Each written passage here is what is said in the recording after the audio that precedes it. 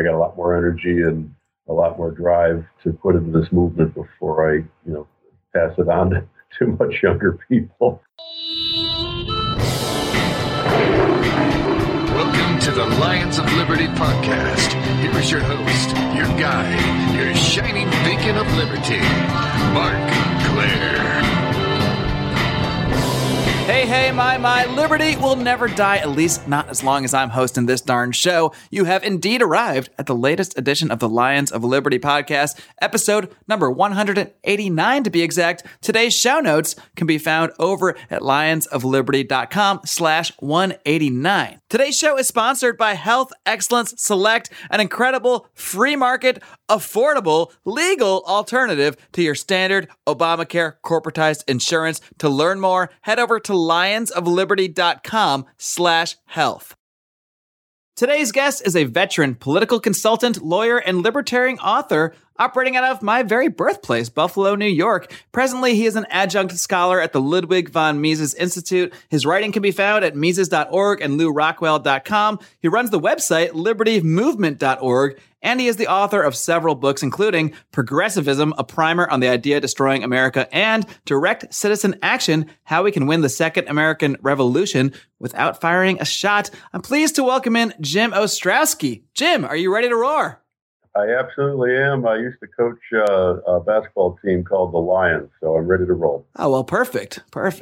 Now, Jim, I've got a lot of subjects I'd like to touch on with you today in the political realm, including your work on progressivism, as I mentioned, and your ideas about direct political action, how we can really influence our government, maybe not through the traditional methods. But first, I want my listeners to get to know you a little bit better and get to know where you're coming from. So how did you first become interested in the ideas of liberty?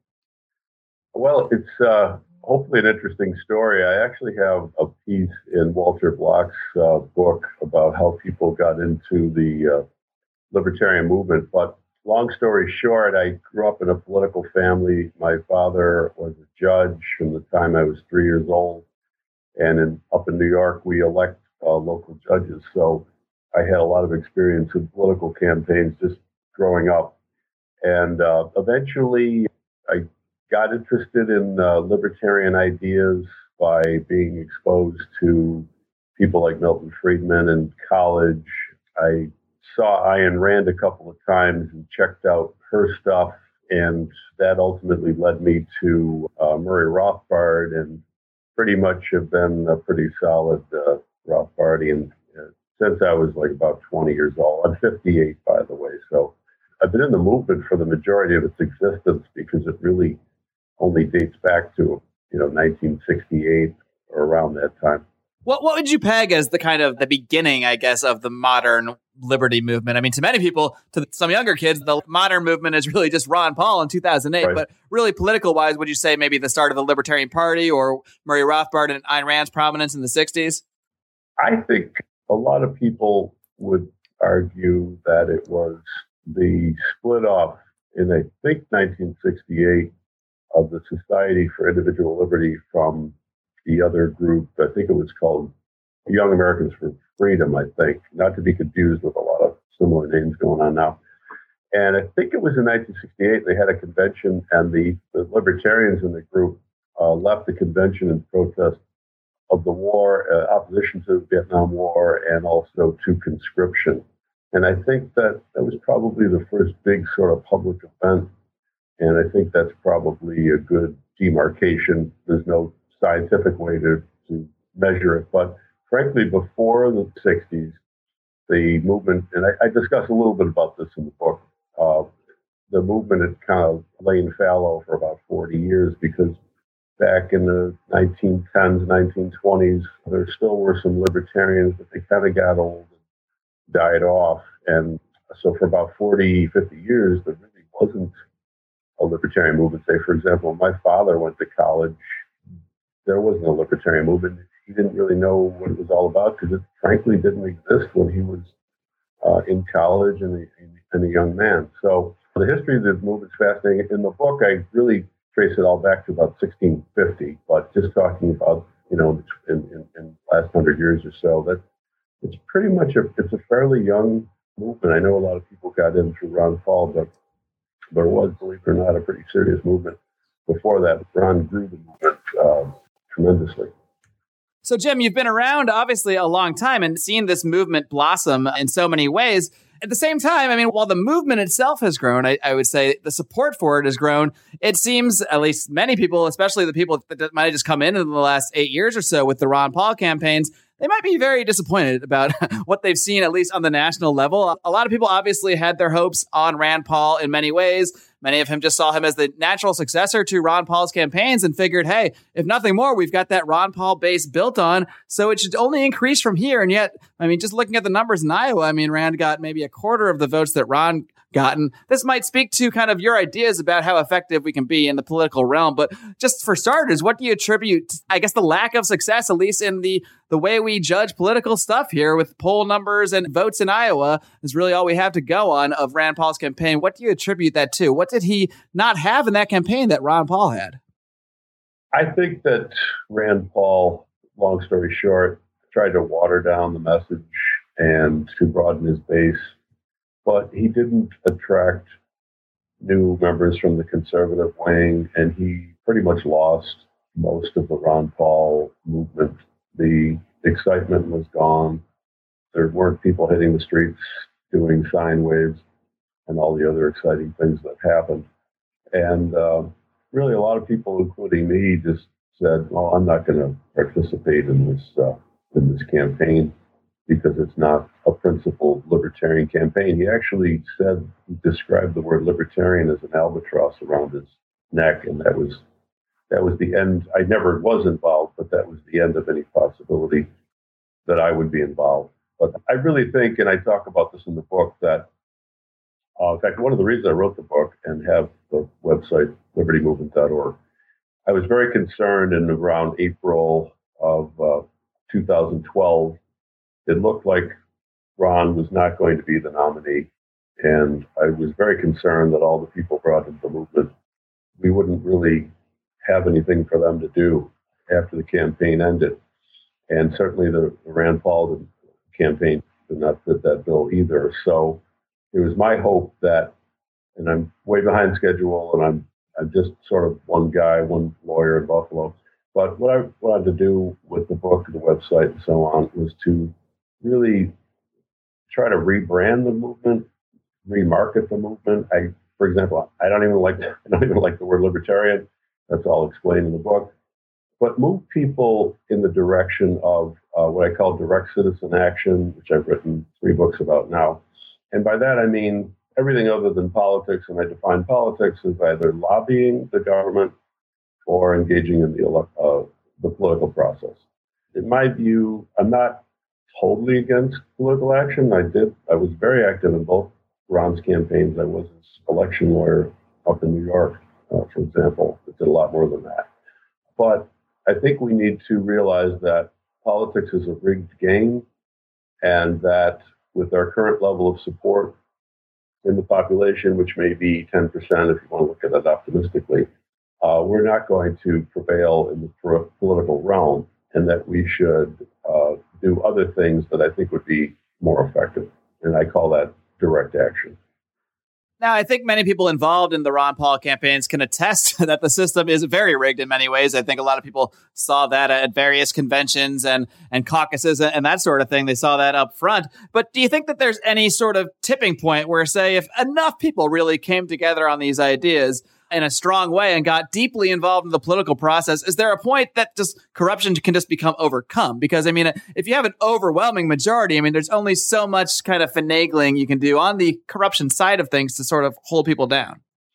Well, yes, if you have enough people, but we don't have enough people. And our opponents, which I would call progressives, they control the schools.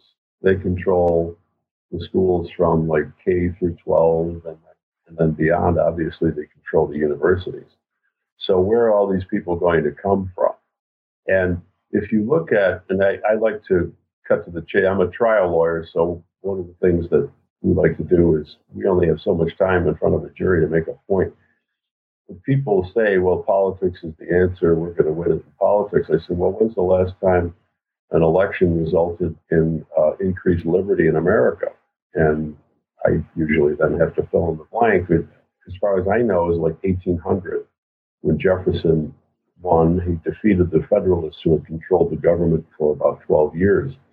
And Jefferson in his first term actually did shrink the government. His second term wasn't as good. So if somebody could point me an example of where this has worked, there have been some very isolated victories, the quasi-legalization of marijuana in some states and things like that. But conscription was ended actually by a libertarian named Martin Anderson. I talk about that in the book. But those are all the exceptions that argue against the rule, trying to accurately quote Francis Bacon. So I think I'm not against politics, but we need to be strategic about it. You need to pick a battle and concentrate forces at that point to maybe win an election here or there, win a single issue of a ballot proposal. But I think we have to realize that politics is a rigged game and that we need to attack the enemy at its weakest link, and I've said many times, and it's in my book, that would be, in case people wonder exactly what I'm talking about, the decision to send your child to a government school when they're about 5. Now, that's a pretty weak aspect of the state because that's a decision that we can influence, not in every case, but marginally, and then hope to get a steamroll effect going. In fact, I think, and Ron Paul is involved in this, and Tom Woods is involved in this, and I'm mostly involved in it as a talker and a writer. I've written about it extensively. The homeschooling movement is really one of the few tangible successes that we have. The number of homeschools is going up, and that does deprive the state of those young minds to be turned into, progressive minds full of mush. So that would be the biggest example. I also believe that I view jury participation as a form of direct action because it's not the jury trying to convince the judge to do something. The jury is the actual decision maker in that particular case. And I think that's another aspect where we can really attack the state. And my books talk about various other methods as well.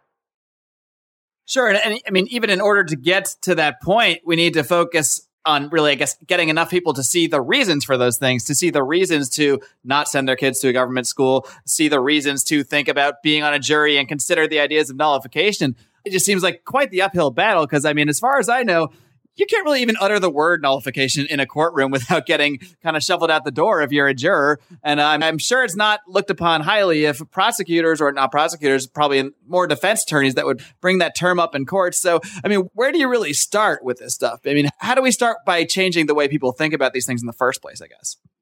Those are good questions. With respect to jury nullification, I'm actually working on some flyers now. Some of the stuff gets very basic, like putting out a basic flyer and trying to bring people's attention to the fact that they have obligations and rights as jurors. I did write a long article about it, exposed the whole process by which government courts overruled this constitutional right. Education really is a form of direct action, but what I'm really hoping is that through the website, libertymovement.org, which has a bunch of pretty good flyers on it right now, to allow people to kind of become their own organization, because you know how it is, libertarians don't want to be organized.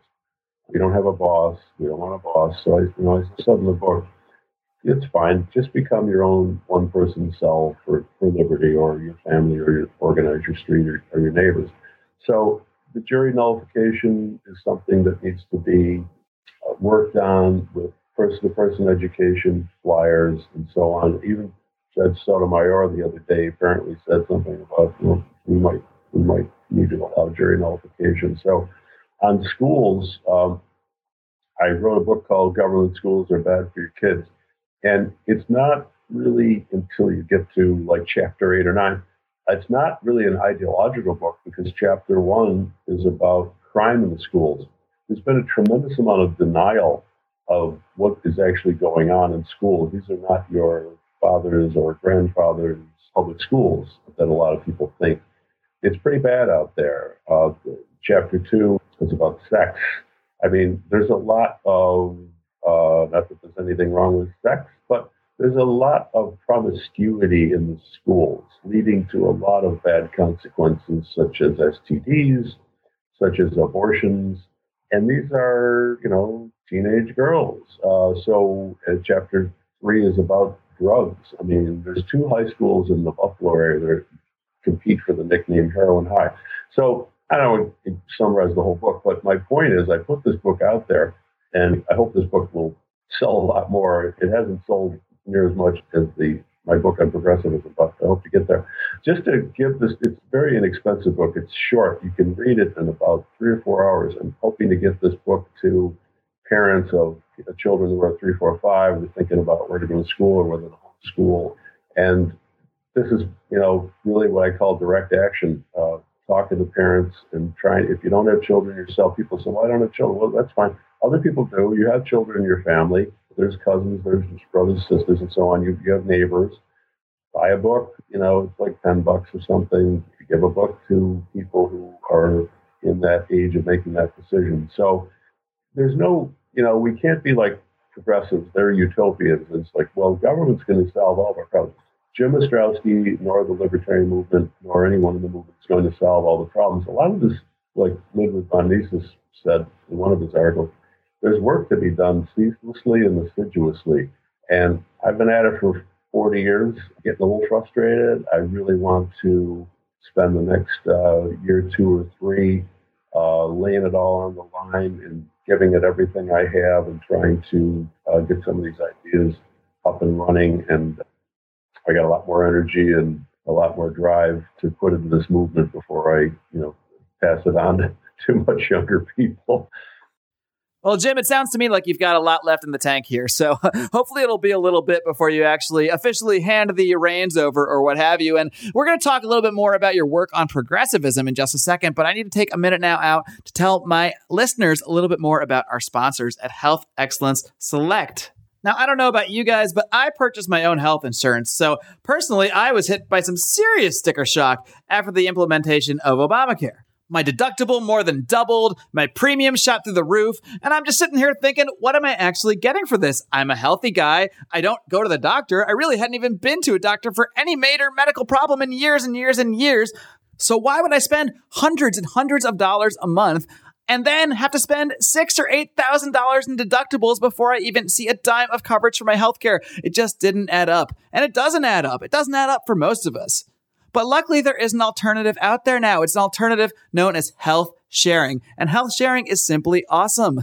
I've gotten paid for every single medical bill I've submitted in full, 100%. This is not a joke. After I spend $500, I get everything else back. And our friends at Health Excellence Select have kicked it up a notch. They'll do all the work for you. They will find your doctors. They will set appointments for you. They'll provide you 24/7 access to doctors via Skype, so you don't even need to go to a doctor or pay a dime half the time. Health Excellence Select is truly revolutionary, and you guys are doing yourselves a disservice if you do not look into this amazing alternative to your standard corporatized Obamacare health insurance. You can learn more by heading over to lionsofliberty.com/health, or if you're ready to sign up, you can directly call my representative, Jeff Cantor, at 440-283-6849. Tell him Mark from Lions of Liberty sent you.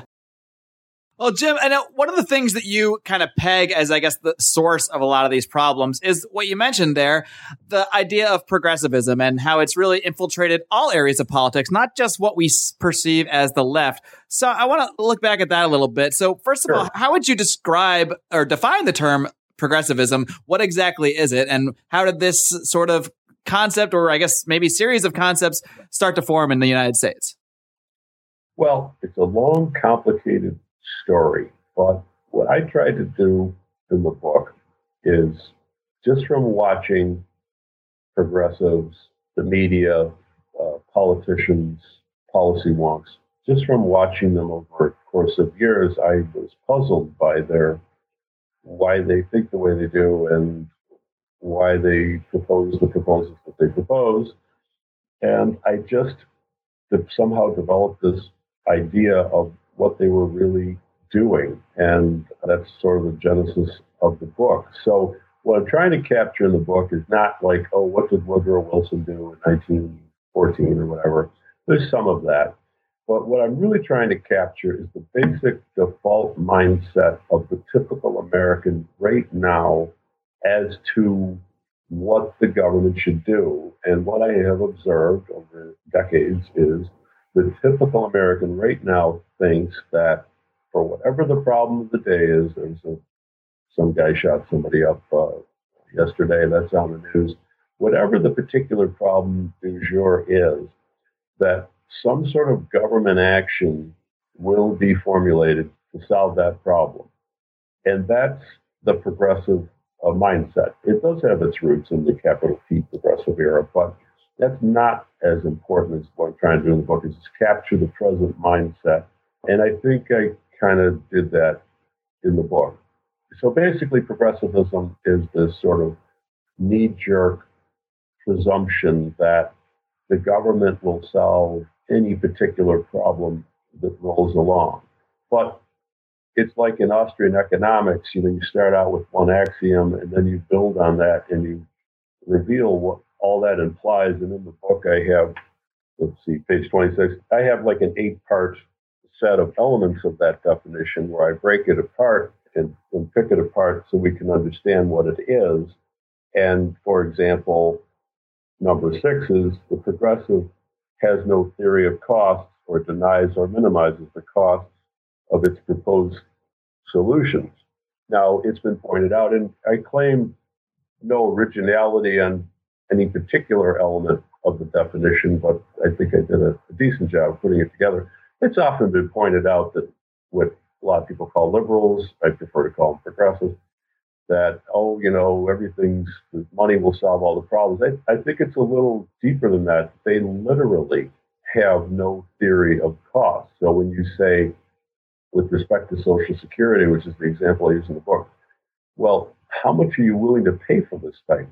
Well, they've raised taxes 20 times on Social Security. So I think it's pretty clear that it doesn't matter what the costs are, that they will always support the Social Security program, regardless of the cost. That's actually a pretty startling and remarkable discovery or truth about progressivism. And quite frankly, that's crazy. I don't mean mentally ill. That's just crazy.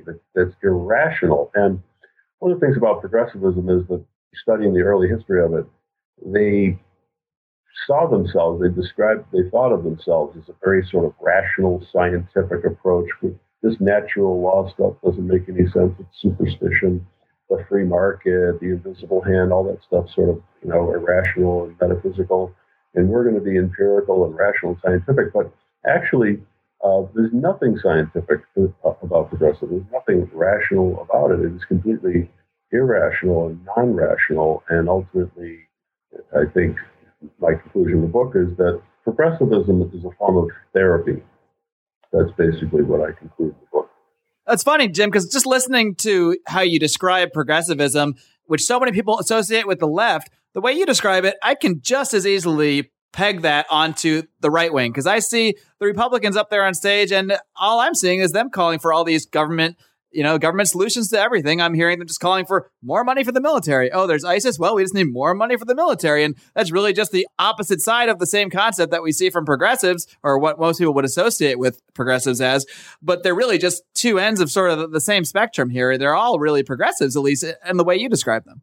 Yeah, I talk a lot about war in the book and how, contrary to popular view, progressivism is very pro-war by its very nature. I talk about the Civil War, for example, as a progressive war. There's a big dispute in academia about whether Lincoln was a progressive. Well, he was described as a progressive by Teddy Roosevelt, who I think knew a thing or two about progressives. But the progressive is always looking to, since the progressive believes that government force is good for society, the progressive is always going to favor a larger governmental unit over a smaller one. And the notion of secession has to be resisted, because if the smaller portion secedes, then the central government will no longer be able to impose its progressive policies on that particular unit. So the progressive is always a centralizer, always moving towards larger states, and within the state, always looking to push power towards the central government, and in the central government itself, always looking to push power towards the executive branch, because that's actually the executive function, as it is encapsulated in one person, is actually the most powerful form of government, because Congress has to sit there and deliberate, try to figure out what 535 people want. And it's no accident that the great progressive heroes are almost all presidents, Wilson and FDR and LBJ and his domestic programs, and now Obama. Yeah, you don't hear progressives tout, their favorite obscure congressman very often. It's always the most powerful person in a position of government. Yeah, so true. And so basically, the neocons and really anybody who favors an aggressive foreign policy and war, it's really just another form of progressivism. It's just applied overseas instead of domestically. It really sounds like progressivism, which, as far as I can tell, has no overriding principle other than expand government, do these things, these seemingly altruistic things through government that we feel are proper, but that's really not a principle. That those are just political goals. They're unprincipled political goals. They're really the opposite of what the liberty movement, I don't know if it's what the liberty movement is, but it's certainly what the liberty movement should be. It should be the complete counter to that. And I see so many libertarians now that Rand Paul is out of the race, saying, okay, well, maybe we got to support Ted Cruz because if nothing else, well, hey, we don't want Hillary in office, appointing a Supreme Court justice. And I'm just thinking, I'm looking at Ted Cruz or even Donald Trump or Hillary Clinton. I'm looking at these people and I'm seeing basically, essentially the same person. Maybe there's a 0.02% difference here and there. So I guess you would recommend not really choosing that path for people that really do believe in individual liberty. Am I safe to assume that? Yeah, I'm not supporting any candidate at this point. I mean, if you put a gun to my head, I'd probably say that the date of the election, well, this person's probably worse than that person, but I try not to get into that.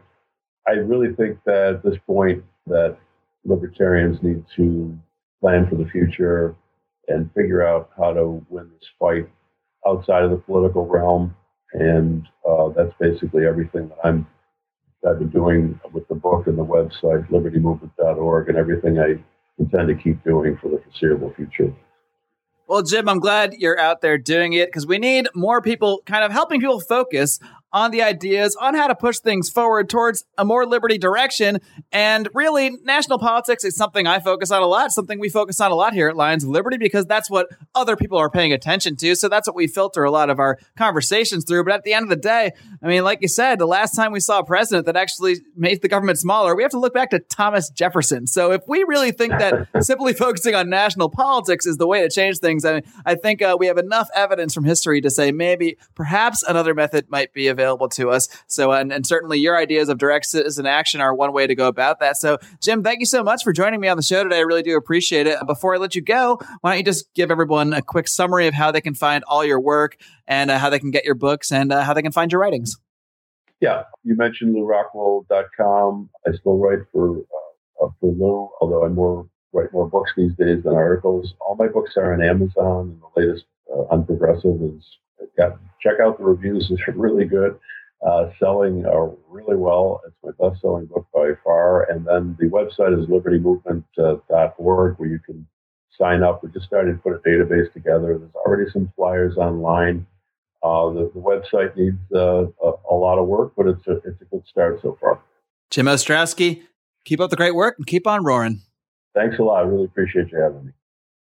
All right, guys, and I hope you enjoyed my discussion there with Jim Ostrowski, a guy that's been involved in the liberty movement for so long. And hey, he's got a website, libertymovement.org. So hopefully that's a landing point for a lot of people when they're searching for information on the liberty movement and searching for ways that they can actually affect things. Now, I have mixed views on the political thing. I mean, I do think everybody that's into the ideas of liberty, that believes in individual rights, should be politically active in some way.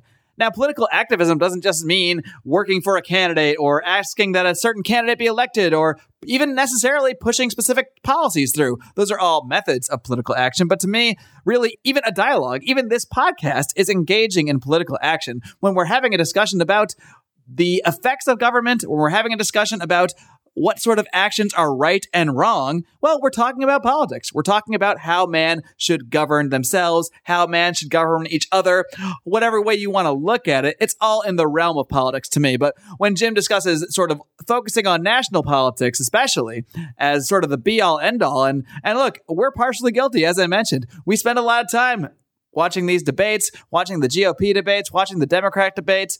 But at the end of the day, let's be honest, I don't lose too much sleep over who the president's going to be. It's not going to make that big of a difference. The people in the race, the people that are going to win, we can deny it all we want. We can pretend there's a secret Rand Paul strategy, still standing with Rand. That's great and all, but guess what? Rand Paul is not going to be a hero and come sweep into the Republican convention and become the president. That's not going to happen. Ron Paul's not going to do it either.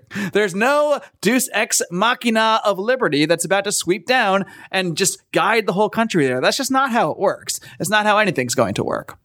The way to really change things now for me, now Jim has identified direct citizen action, and I think a lot of the things he brings up are very important.